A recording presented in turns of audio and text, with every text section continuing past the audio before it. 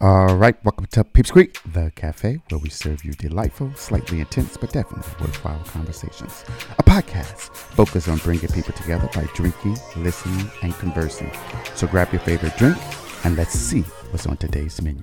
All right, people, welcome to Peeps Creek, the cafe. This is episode 43, season 4. We kept saying season 3 last time. I'm your host, Sean, and you are in What in the Fried Chicken and Watermelon. All right, so here at the cafe we always have a drink, and today I am drinking on some H2O. Boom, boom, boom. We're taking a little break from the alcoholic beverage, and today I am joined the cafe by Christian. Say hello, Christian. Hello, people. All right, are you excited about today's episode? Yeah. And I want some context on that. What the fried chicken and watermelon though. We'll get to that. And what are you drinking on today? I'm also drinking on some H2O with lime juice, I think. All right. And there's actual ice in it this time, so you can't say anything. I know, I was just about to say that. All right, so let's get into some of the topics today. Did you want to start us off? Yes. So I don't know if you've ever mentioned this on the podcast or in any of the episodes, but you have been pescatarian for how long? Since 2007. 14 years. Okay. So for those who don't know, pescatarianism means that you don't eat any meat other than like fish or seafood. And I know that you love your tuna. And not the you go often that I know of, or that we even go often, but anytime we've gotten Subway, you've always gotten the tuna. And yes. Honestly, so have I. That's the only thing I get now. Tuna with spinach and cheese. And it melted. Mm-hmm. Yep. Or that tuna salad. And there was an article that was published, I think yesterday, that I sent you. The New York Times published a report on Sunday which revealed that lab tests didn't find any amplifiable tuna DNA in Subway's infamous tuna sandwich. They collected 60 inches worth of tuna sandwiches from 3 different LA locations. And the lab analysis in the wake of a lawsuit filed earlier this year alleging the sandwich chain was serving a mixture of various concoctions that do not constitute tuna. Wait. Okay. Concoctions. Was there any fish in it? Maybe, because it does taste like fish, but it's not tuna per se. So you could be eating cod. Nah, I need to know what this is.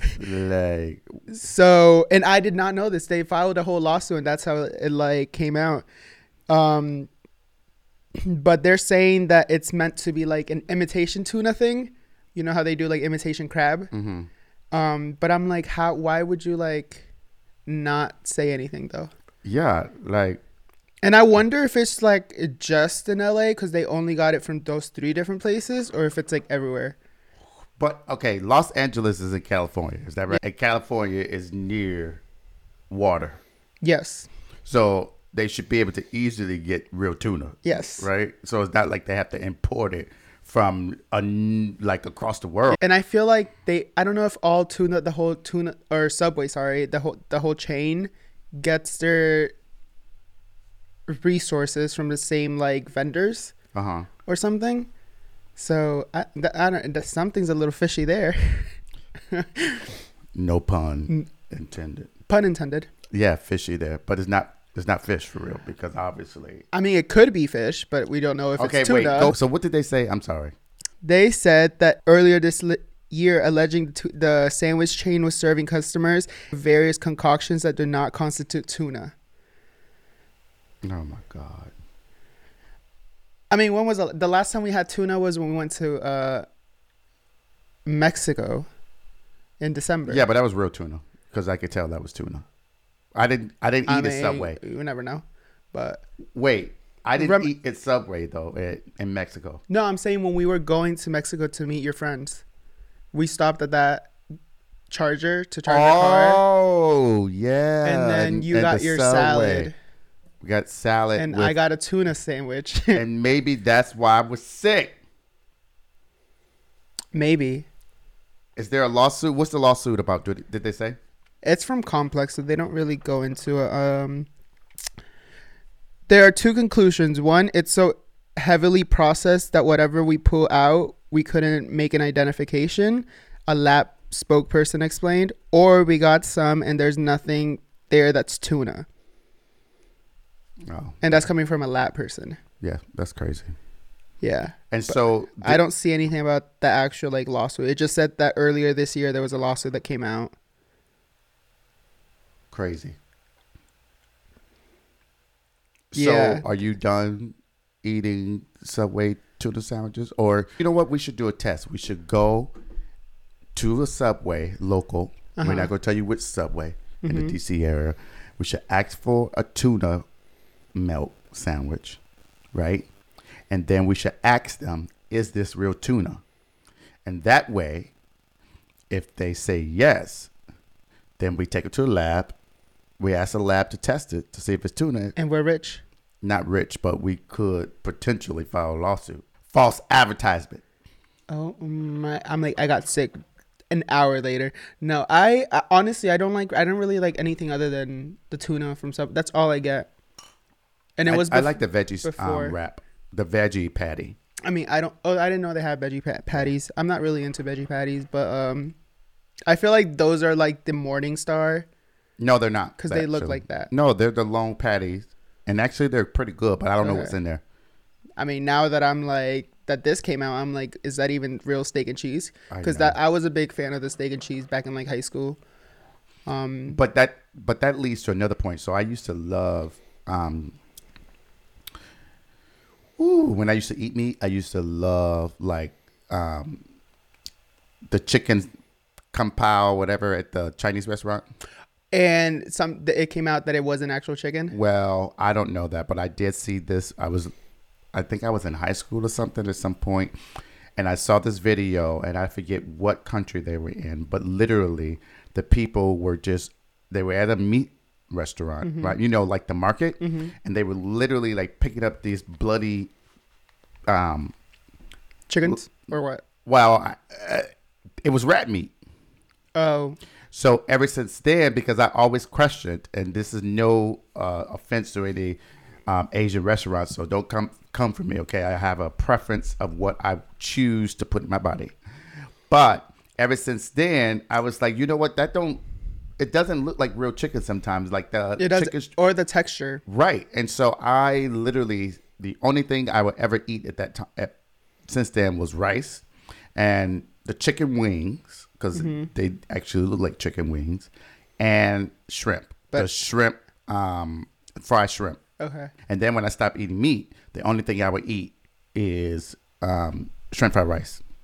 Because rice looks like rice. Yeah. The onions look like onions. The shrimp definitely looks like shrimp. Yeah. You were saying the chicken wings, and I'm like, well, frog legs look exactly like chicken wings too. No, they don't. You could tell. I know, but you can tell that you can even like taste it. But but no, I've always had that. I love Chinese food though. So. But side note, I know this isn't a topic, but it's still in that frog legs. Frogs can go in the water and out the water. Would that be pescatarianism? I don't know. If you ate frog legs? That's what we were trying to figure. Because the only time I've had frog legs was that one time with Mike. Don't say location, but yeah, with my fraternity brother Mike. And they don't have him anymore. But either way, like if I didn't know that they were frog legs, I probably would have tried it or eaten like a whole one. Yeah. But knowing that I'm eating a frog leg, I just couldn't do it. So I had like a bite of it. Yeah. Barely. And then he thought it was really good. Yeah. I don't know if you tried it or not. I did have some of the frog legs. Oh. Did you say it was good? Yeah, they were good. I mean, they were different. Yeah. It's not something I would go and get every day. Yeah. And I definitely wouldn't cook them. Oh, fuck. Oh, my God. What if they use the same oil for everything else? Because most of their food is fried. Okay, so I'm one of those pescatarians that I'm not like a person that's like, does this touch meat? Like, I'm not like that. Now, I try to frequent restaurants that I think are a little more cleaner and safer, but then I'm not in the back, so I really don't know what the people are doing, to be honest. And a lot of those places, even if you order something that's vegetarian, right, and the they sell a lot of meat products, or you order something that's seafood, they try to give you, at least a good restaurant would give you a disclaimer that they can't guarantee that there won't be cross contamination with meat products, right? Yeah. And like some people who like vegetarians, right, with broth, depending on the soup, they'll be like, "Is this chicken broth?" I'm not like that. No, when I make my vegetable soup in the crock pot, I normally get vegetable broth, or I make my own vegetable broth with water and seasoning and things like that. So I mean, it's still. Your soup is really good, by the way. I know, it's very good. All right, so let's change the topic. So this episode was really going to be called "Is It Toxic?" because I wanted to talk about the Britney Spears situation, but then these other topics made me want to change it to episode 43, "What in the Fried Chicken and Watermelon." All right, so let's talk about Britney Spears. So first of all, are you a Britney Spears fan? I wouldn't say that I am like a fan. I like her. I like her. I like some of her songs, especially like her older ones. But she kind of just fell out of like the music industry, and I didn't know anything that was going on until recently. Until I actually saw a documentary. Okay, before you get to the documentary, did you really answer my question? Do you like Britney Spears? Yes, I like Britney Spears. Yes. All right. So I was never truly a big fan. So I'm not like one of these people like, I know there's this whole movement, Free Britney, and we'll talk about that movement in a minute. But I know people are probably going to come for me, but I never really thought she was a good singer. Sorry. I felt like she had great beats, great lyrics, and she worked the system the way it needed to work. But for me, she didn't come across as a good singer. Now, that very well could be that the music industry wanted to show her in a certain perspective, and so I wasn't able to see her vocal abilities. Yeah. But she's not a person, if I had to pick or choose a person to sing the national anthem at a ball game, Britney Spears ain't the first person who come to mind, right? For me. Yeah. Okay. All right. So let's talk a little bit about the documentary. Just high level aspect of the documentary. Can you like tell the people what the documentary is and what you thought about it? For disclaimer, Britney was not in it at all. She didn't really have like anything to say about it. I don't think she like knew that it was made, honestly. But the documentary is basically just about her life and how the downside of everything that's happened, and it goes more in depth and it makes people understand more like why she did the things she did, like shaving her head and all that, and how the industry and the paparazzis and all that can damage a person. And it also goes into the conservatorship and how her father, which, let me just say, piece of shit. And I will say that right now. I do not like him. And I'm also getting this from the podcast that you like, that I listened to those 2 episodes. They like, he was never in the picture until she was big and famous and rich. And that one comment still stuck with me, that he was like, one day she's going to buy me a boat. And that's all he cared about. Like, he was never in the picture. And yeah, she had other like small or younger siblings at home. But it's like, you were not in the picture. And they say that in a documentary as well. But yeah, it talks about that and how all that works. I did not know anything about it until the documentary itself. And she was actually supposed to speak on that for the first time ever, I think, today. Well, not the first time ever. So she actually did speak in court in 2019. But when she spoke today, she pretty much said, the reason I didn't come back to court after 2019 was because I felt like I wasn't being heard. And so let's back up very quickly. What is a legal conservatorship? So legal conservatorships come at different perspectives, right? So they are primarily based upon someone who's infirm, basically someone who can't take care of themselves, or they can't They don't have the mental faculties to make decisions about themselves. And normally, conservatorships are saved for folks who are frail, older, or have some kind of mental issues, right? Yeah. And they come in multiple forms, right? It can be a conservatorship that takes care of your medical, right? Because they feel that an individual petitions the court and say, I feel like this person can't make the best decisions about his or her medical health, and so they need someone to assist them. It can also be in the sense of someone needs to take care of their financial responsibilities or their financial wealth and health. And so we need someone who is able to make those decisions for that person. Now, normally and typically, you would want someone who's qualified in either respect. If it's because of the medical, you probably would want someone who has some kind of medical background making this decision, right? And if it's financial, you probably more likely than not would want someone in control of that who understands financials, who can make decisions that are for the betterment of your wealth and not just take your money, right? And so that's kind of what a legal conservatorship is. And in Brittany's perspective, her conservatorship controls every aspect of her life. It controls her financials. It controls where she can be, when she can be. Her states. Her what? States. What you mean states? Estate. Oh, state. Estates. Yes, that's the money. Yeah. Yeah, right. Oh, the okay. wealth. Okay. And her person being that it can, the conservatorship and those who are in control can decide, if you need to go to a medical facility, they can make that determination for you, even if you object to it. Okay.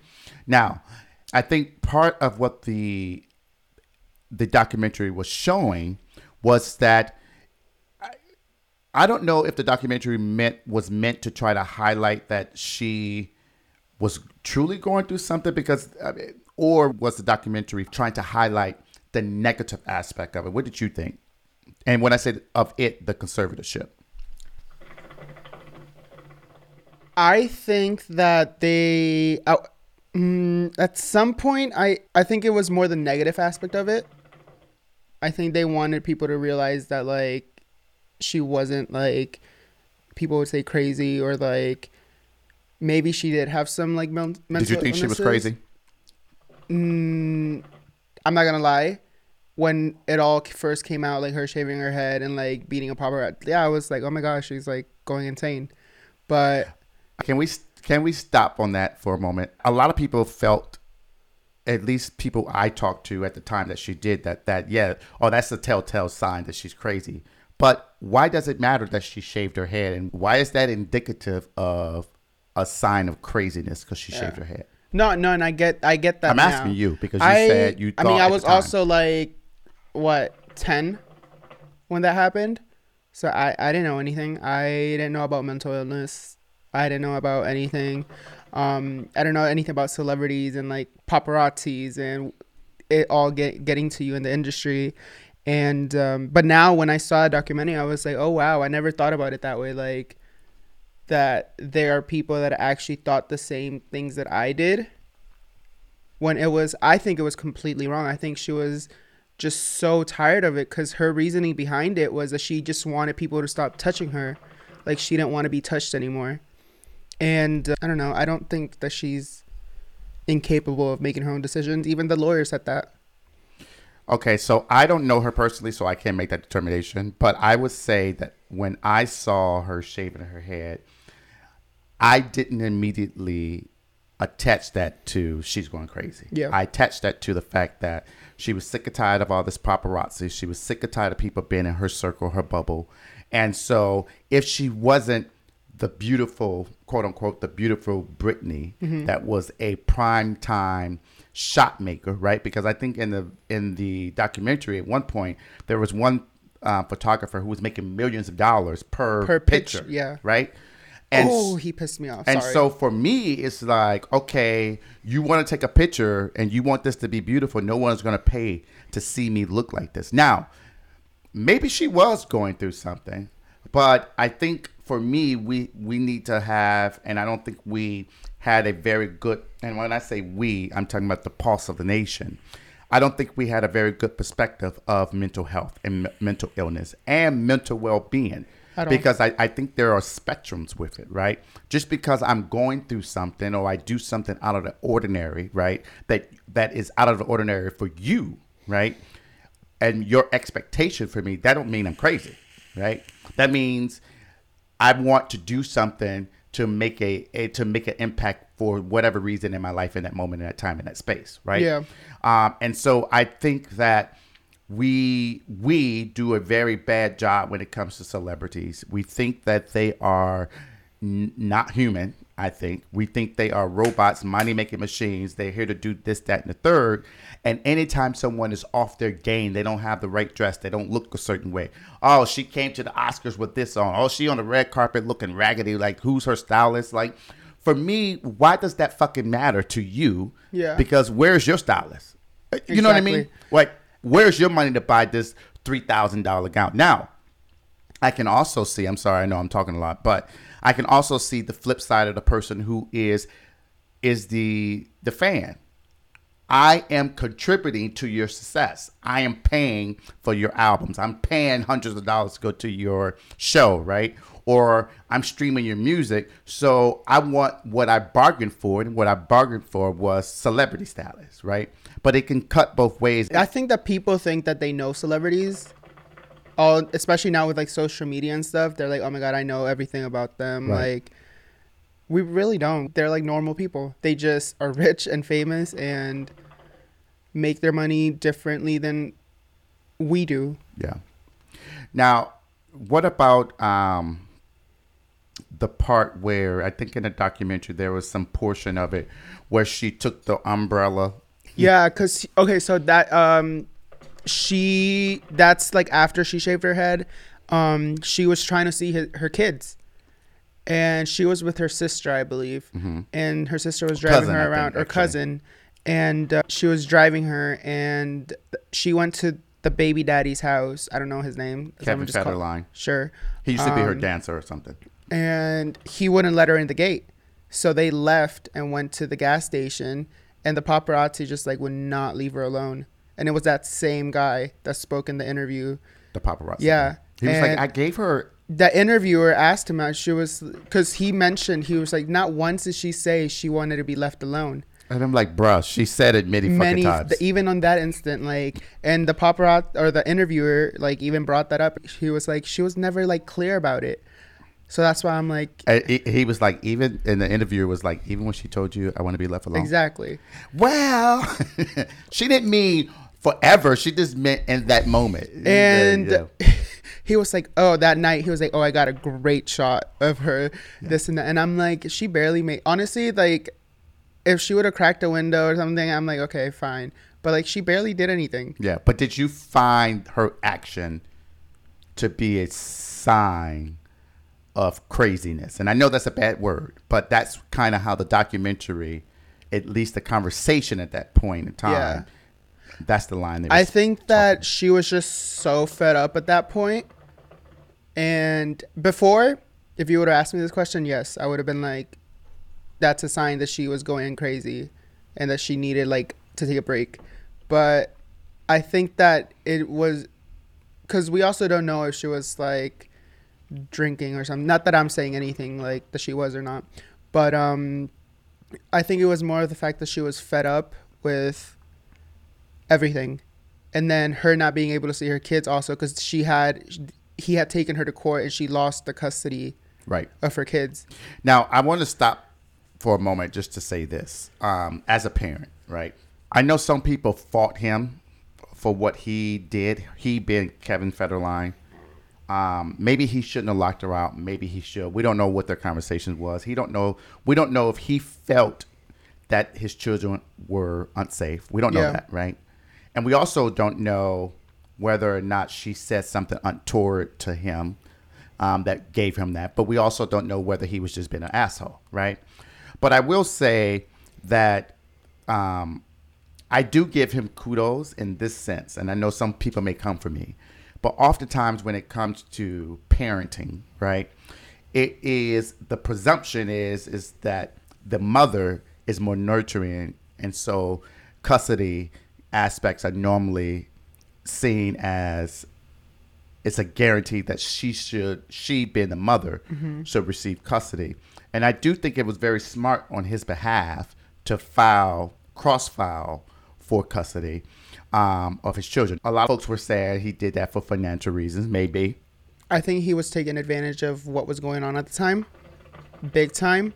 And honestly, even I know that I don't know anything about like custody battles or the law, but because she was already in a conservatorship at that point. At the time, she was not. What happened is that there was a point of time, and I think it was 2004 or something, because she's been in for like 17 years. Yeah. Long ass time.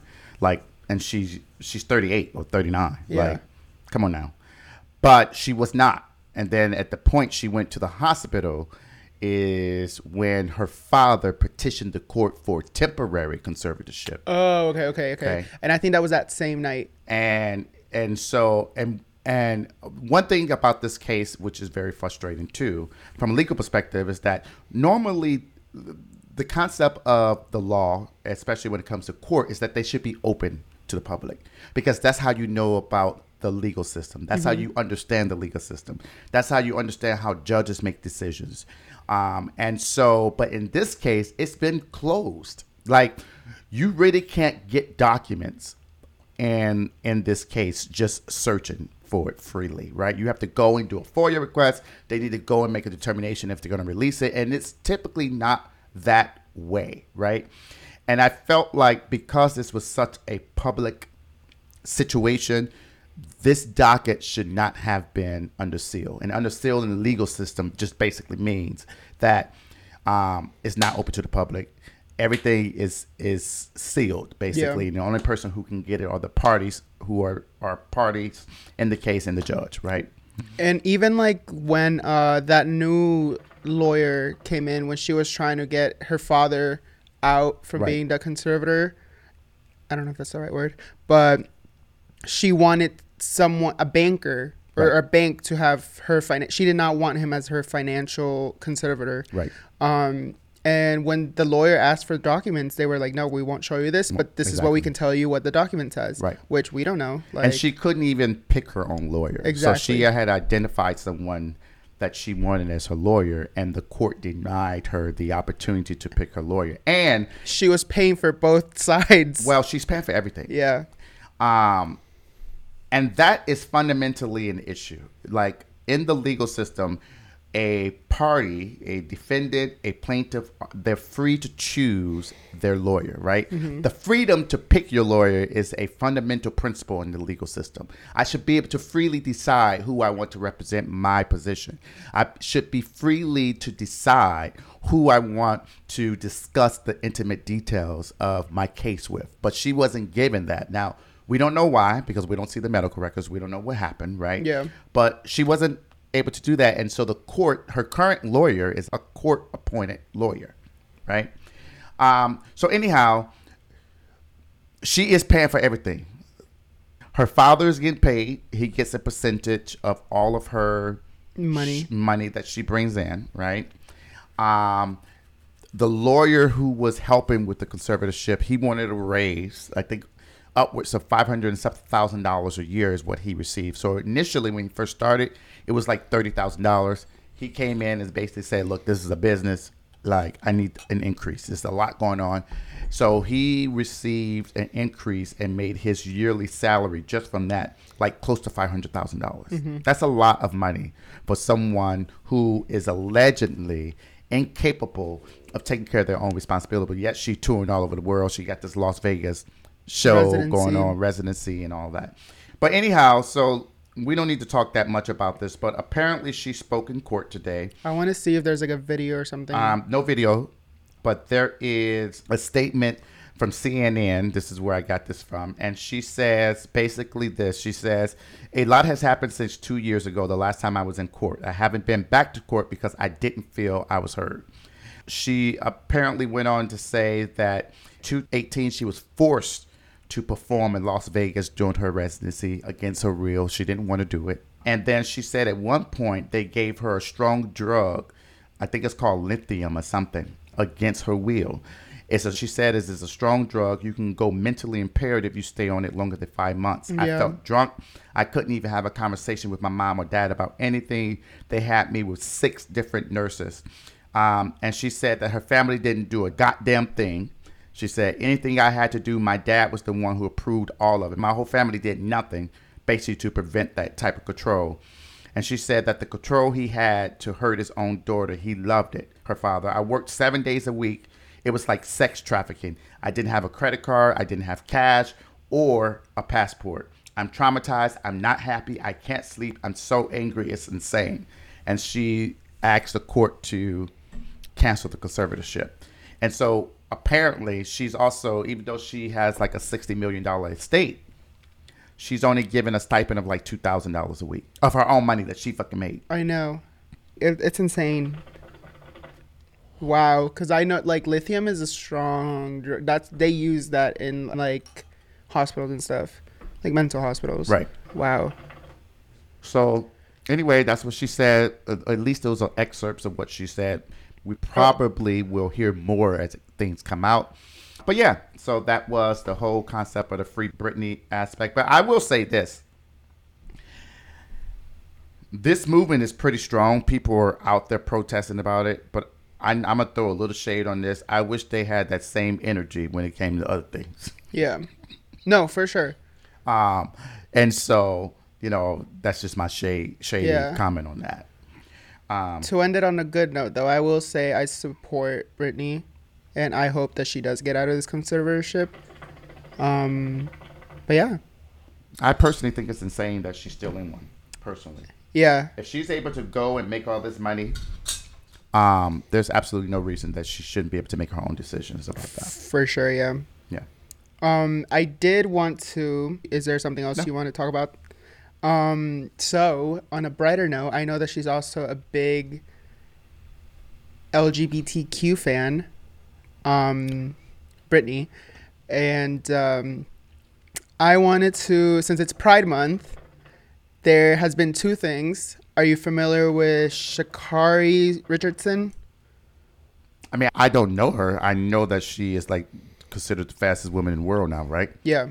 So she and 3 other women are going to the Olympics, and 2 of them are African American or black women.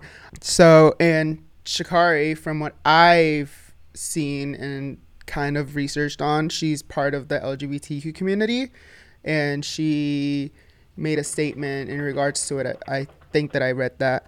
And also her being African American and like representing, Yeah. So I thought that was very, like, especially during Pride Month. Yeah. I thought it was exciting and to see it.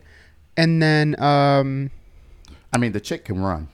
I was like, 10.66 seconds. I mean, I thought I was a good runner. She can run. There was a article that came out, and they were like, girls gave up after like she ran in front of her, and I was like, I mean, I would have too. That's embarrassing. Yeah, no, she is fast. Yeah, no, she was like insane. So congrats to her. Congrats. She definitely deserved it. She's I don't know if she's the youngest going to the Olympics or not, but I know she's the fastest, considered right now the fastest. So congrats to her. Congrats. And then another thing. Big ups. Yeah. Another thing. I'm not a sports fan. I don't consider it to be a sports fan, at least. But I know that Carl, he plays for the Las Vegas Raiders. Carl Nassib is the first active NFL player in history to come out as gay. I think that's also a big... He's... I don't know what he is. I don't know if he's white or his last name kind of seems like Middle Eastern. Mm-hmm. But that's besides the point. For an NFL player to come out, if this was like 5 years ago, he probably would have been like kicked out. I don't know many. Yeah, there was some whole big thing years ago about not being able to. What was the black guy who he came out as gay? Is he the baseball player? The black guy, no, he was football, but he came out, but he didn't. He came out during preseason, and he never played in season. He was benched, basically. I feel like I know who you're talking about, but let me see what his name is. I forget his name because that was a big deal at the time. yeah. Well, he made a video on Instagram and basically saying that he wanted to show representation because he thinks it's very important, especially in the LGBTQ community, and he hopes that like one day things like a coming out video shouldn't have to be made because really it's no one's business, but people care so much, Right. especially for someone that's in like a spotlight like that. But he also was going to donate $100,000 to the Trevor Foundation or Trevor Project, which is a foundation that was created in 1998 for the LGBTQ and to protect them against like suicide and all that. Nice. It was founded after a short film. I think it was like Grammy nominated or something like that. Trevor. And I don't know. I think that's very nice of him. And the guy who I was thinking about was Michael Sam, the black guy. Know. He I don't came know out, and then but he never played. I don't even know what he's doing now, honestly. I mean, even with like it, I know it has nothing to do with being gay or anything, but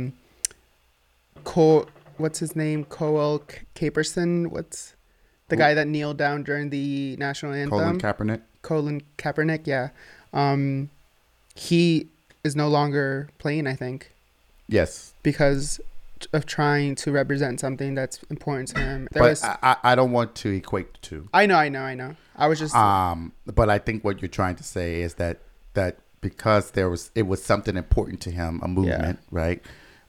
Police brutality and things of that nature to get African Americans, that he was kind of blackballed as a result of that. And so I think what I hear you say is that hopefully Carl and Nassib don't go through the same thing because it's shitty, but I also I'm trying to like see the good in what he's doing because I mean that foundation could have used all the money they can get. And suicide prevention is important. Yeah. And people are bullied oftentimes for the choice in life that they decide, and so people should mind their own damn business. Like who a person dates shouldn't matter to you. Like I'm not interfering with your money. I'm not interfering in your household at all. So like mind your own fucking business at the end of the day. Yeah.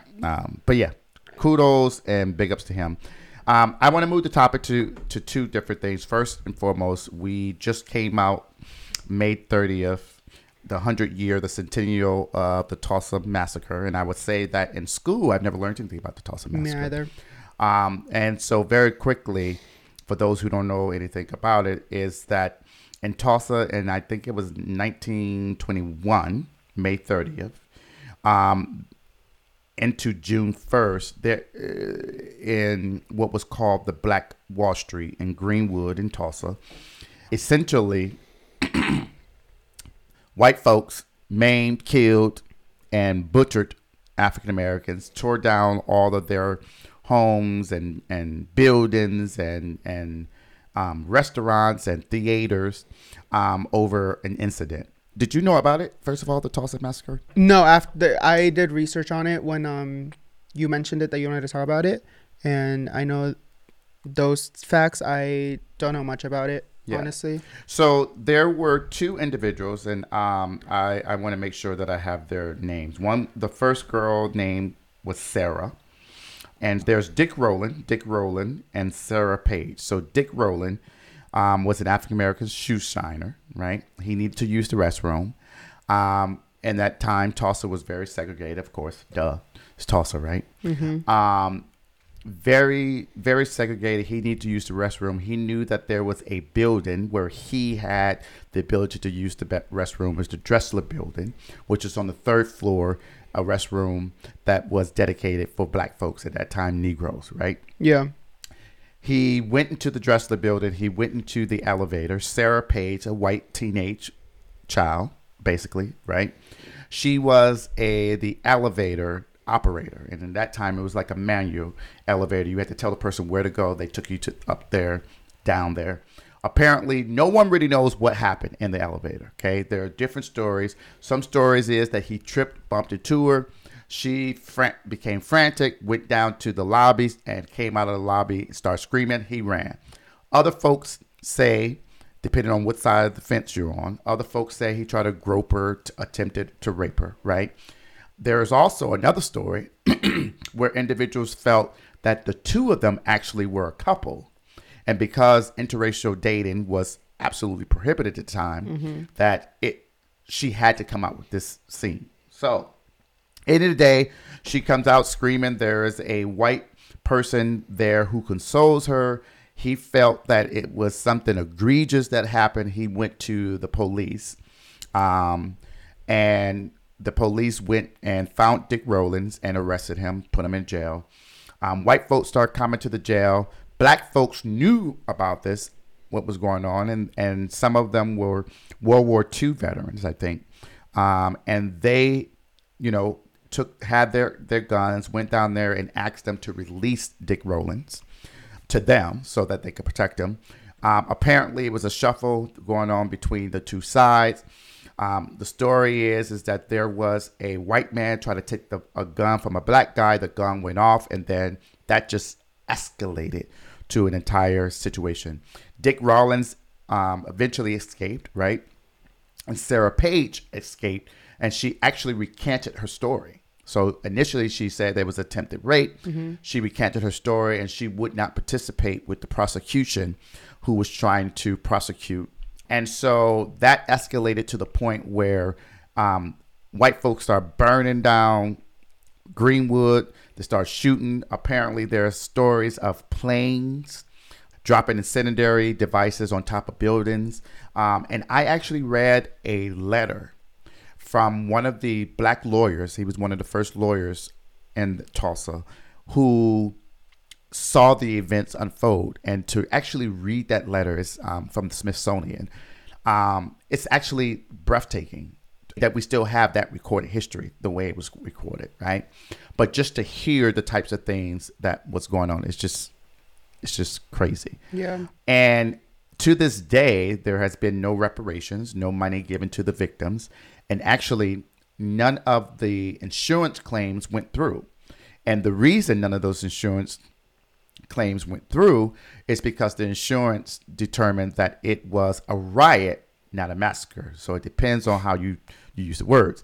If it's a riot, then that means that, both sides participated in the situation and created the situation. If it was a massacre, which is what most black folks identify it as, is that it was a group of folks coming in and taking over. Yeah. And so we're at the centennial of that. There was some, commemorations going on regarding that.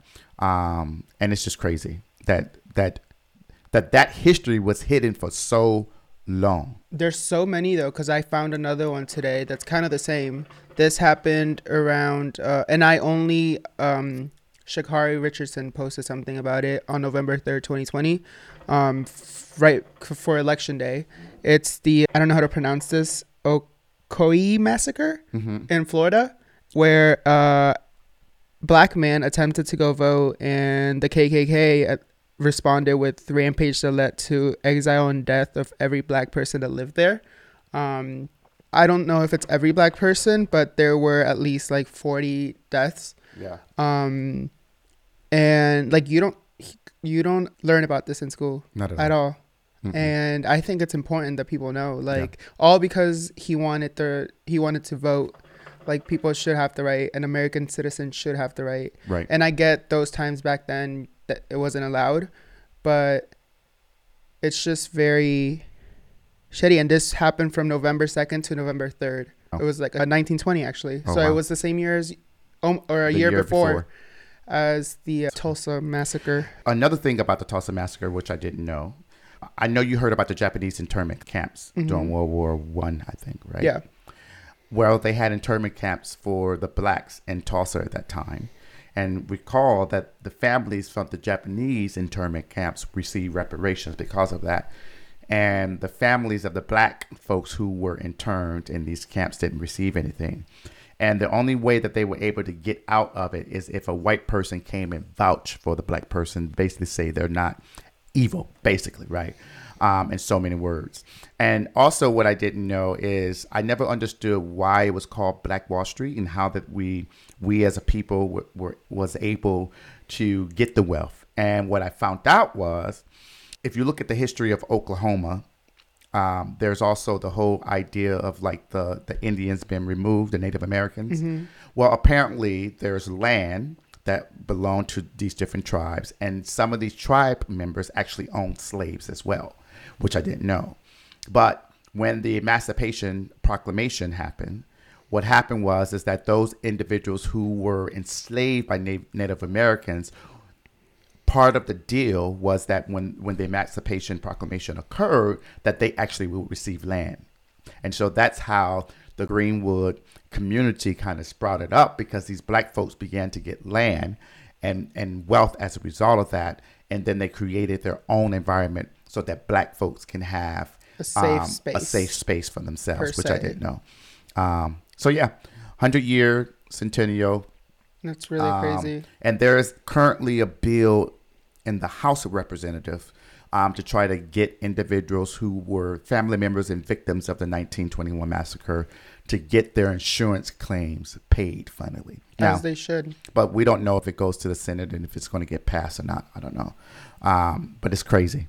And the only way we're going to get some action is if there is an act of Congress that comes through as a result of that. Crazy. Very. And then that leads us to Juneteenth. Happy Juneteenth, by the way. June 19th, right?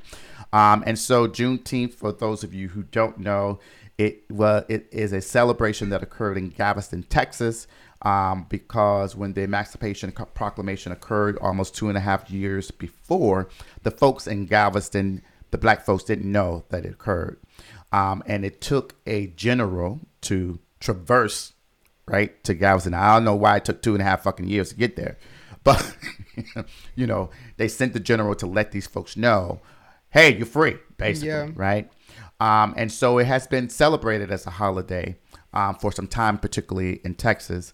And recently, Biden signed into law, made it a national holiday. I saw, yeah. Right? Now, I do want to talk about that for a little bit, because a lot of folks, there was a lot of chatter on social media about, we don't need a holiday. Why can't you do voting rights? Why can't you do this? Why can't you do that, and the third?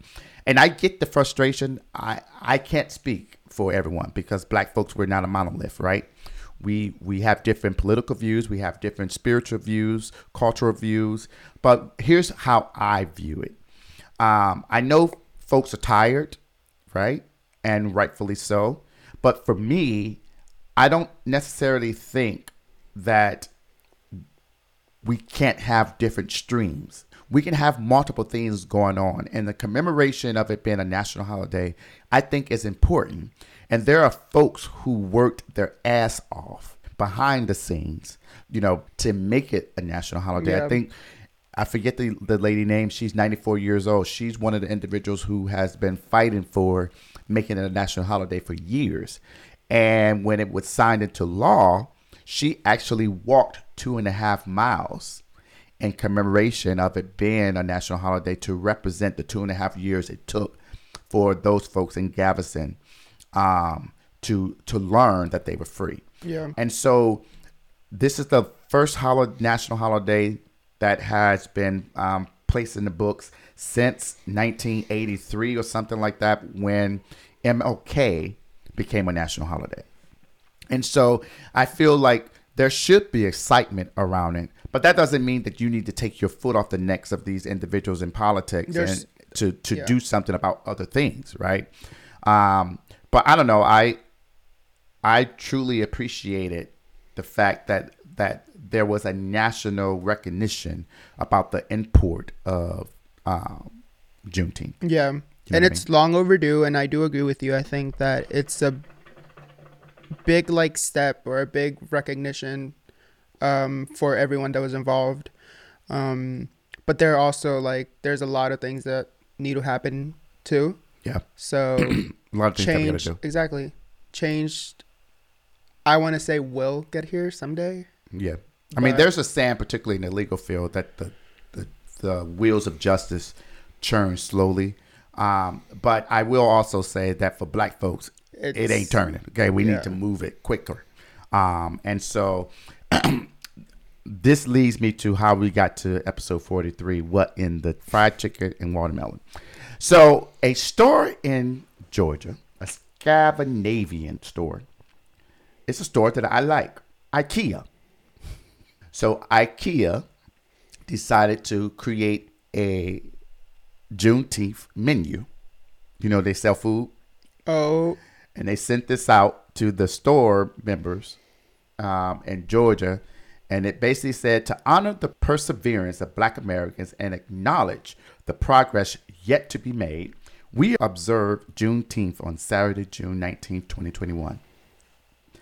Look out for a special menu on Saturday, which will include fried chicken, watermelon, mac and cheese, potato salad, collard greens, and candied yams. So the black workers went on strike and walked out as a result of that. And so, you know, there's the stereotype, all black folks like fried chicken and watermelon, right? And if you look at some of the caricatures from the 1920s and the videos and the cartoons, the Bugs Bunny cartoons where they had black folks with the big pink lips slopping down on watermelon like we stupid and we have no sense. That's why I named this what in the fried chicken that and is watermelon. So stupid for a big ass company like IKEA to go and make a menu like that. Because when you mention all that, that's like soul food. I'm like, did they not see what's wrong with that? Did it bother you at all? Yeah, stupid. Okay. First of all, you don't make a menu like. First of all, I don't know. That's not an observance of Juneteenth. Okay, if yeah. you want to observe Juneteenth, close the fucking store. Give a party to the people and celebrate and have them come and bring their families, or give them a raise. Give them a $50 gift card or something. Exactly. Give them the day off and pay them for that. It's like a national. I don't know if it's. It's a national now. Yes, okay. And a lot of states were observing it before it became a national holiday. Okay. Right. Yeah. No. Yeah. But that menu ain't hitting. Doesn't. Yeah. I'm like, that's so stupid. Stupid is as stupid does, and that was just completely dumb. Such bullshit. Oh my god. Fried chicken, watermelon, and watermelon. Now don't say it like that now, before you get punched in the throat. I was saying it like Beyonce says it. Yeah. I've been drinking. Yeah. All right. So I want to talk very quickly also about Black TikTok. TikTokers. Going on strike. And not making, because most of the, okay, so can I kind of start this off? So this whole thing, it's been going on for a while now. People have been wanting recognitions, black or people of color that make the TikTok dances and stuff, because all these like... Well, let's call them what they are. Black creators. Black creators, there you go. And white creators on TikTok culturally appropriate. Taking their, Okay, go ahead. And not giving them credit. Giving them credit and becoming famous as a result of it. So from where I got, when it like went viral, was when Addison Rae, she's a very popular TikToker, went on Jimmy Fallon, and she was teaching Jimmy all those dances that were created by black creators and not giving them any credit at all. And she got a lot of backlash for it, as she should, and so did Jimmy. And what Jimmy did was, a few days later, he, instead of bringing them out, which I get it, maybe they couldn't go, I don't know how it went down, he had a like Zoom call with all of them. And I didn't even know that. They did their dance, you know, and everything. But I'm like, so you have... You mean the black creators? Yes. So you have Addison Rae come out and be on your show and have a whole segment to herself, but you can't do the same for the actual people that created these dances that she did on national television. Yeah. I thought it was just like, that's when I first was like, oh, and then you sent me this post and I was like, oh, I didn't know that they were going on strike. Yeah. But it makes a lot of sense because I have not seen a lot of like dances. And you see some of the corny dances that's happening, like with the Megan Thee Stallion song. She gives them instructions. Put your hands on the knees, and they are not even doing that. Oh my God, yes. I'm like, that is crazy. Go back to, but TikTok has received a lot of flack because a lot of black creators felt like they were shadow banned and not getting on the For You page of people. And these, unfortunately, these white folks who were culturally appropriating, right, will just pop up and pop up and pop up and pop up and getting all these likes and getting all this shine where these black creators were not. Yeah. And you know, this is their bread and butter. They're creating, right, for the enjoyment and the entertainment of people, and they should receive the same amount of money from ads and things of that nature as these other folks who not even creating the dances. They're just taking them. It's crazy. It's for them. I'm sure I can't even understand how frustrating it might be. Yeah. So I don't know what TikTok's response is going to be. That's also them going like on a strike and stopping them from making their money, because people make money from TikTok. I know. Like, that's also interfered, but it's. I mean, that's how you're. Well, that wasn't TikTok. That was Vault, not Vault. What was that stupid thing that like you only could do 10-second videos? Vine. That's how your boy David Dobrik, right? Yeah, that's how he came up with like Zayn and Heath. I love them. I mean, yeah, no, I totally, like, when you sent me that, I'm like, as they should. Exactly. All right. So that's kind of all I really want to talk about. Is there anything else you want to talk about before we depart? No, I think that was it. Let me check my topics, because I'm organized like that. You had your topics better this time. You got motivated. Yeah. You actually went and did some research. All right, so that is the episode today here at Peeps Creek, the cafe, episode 43, season 4. What in the fried chicken and watermelon nut? My latte machine came in. My latte machine has been doing great justice. I've been making some great lattes, some extra hot lattes. So it's been a blast. My new dishwasher is installed and ready. Haven't used it yet. New refrigerators there, looking good, feeling good. Ice is coming out good. The stove is great. I actually used the air fryer, but I need the real basket so that the air can flow through it. And the microwave is great. I haven't used the microwave either. But yeah, so that's the episode. I want to thank Christian for sitting through, coming out, and having a conversation with us. Say goodbye to the people, Christian. Goodbye, people, and cheers. Cheers. And until next time, make sure that you continue to drink, listen, and converse. And if you're going to drink alcohol, drink responsibly. Peace and love.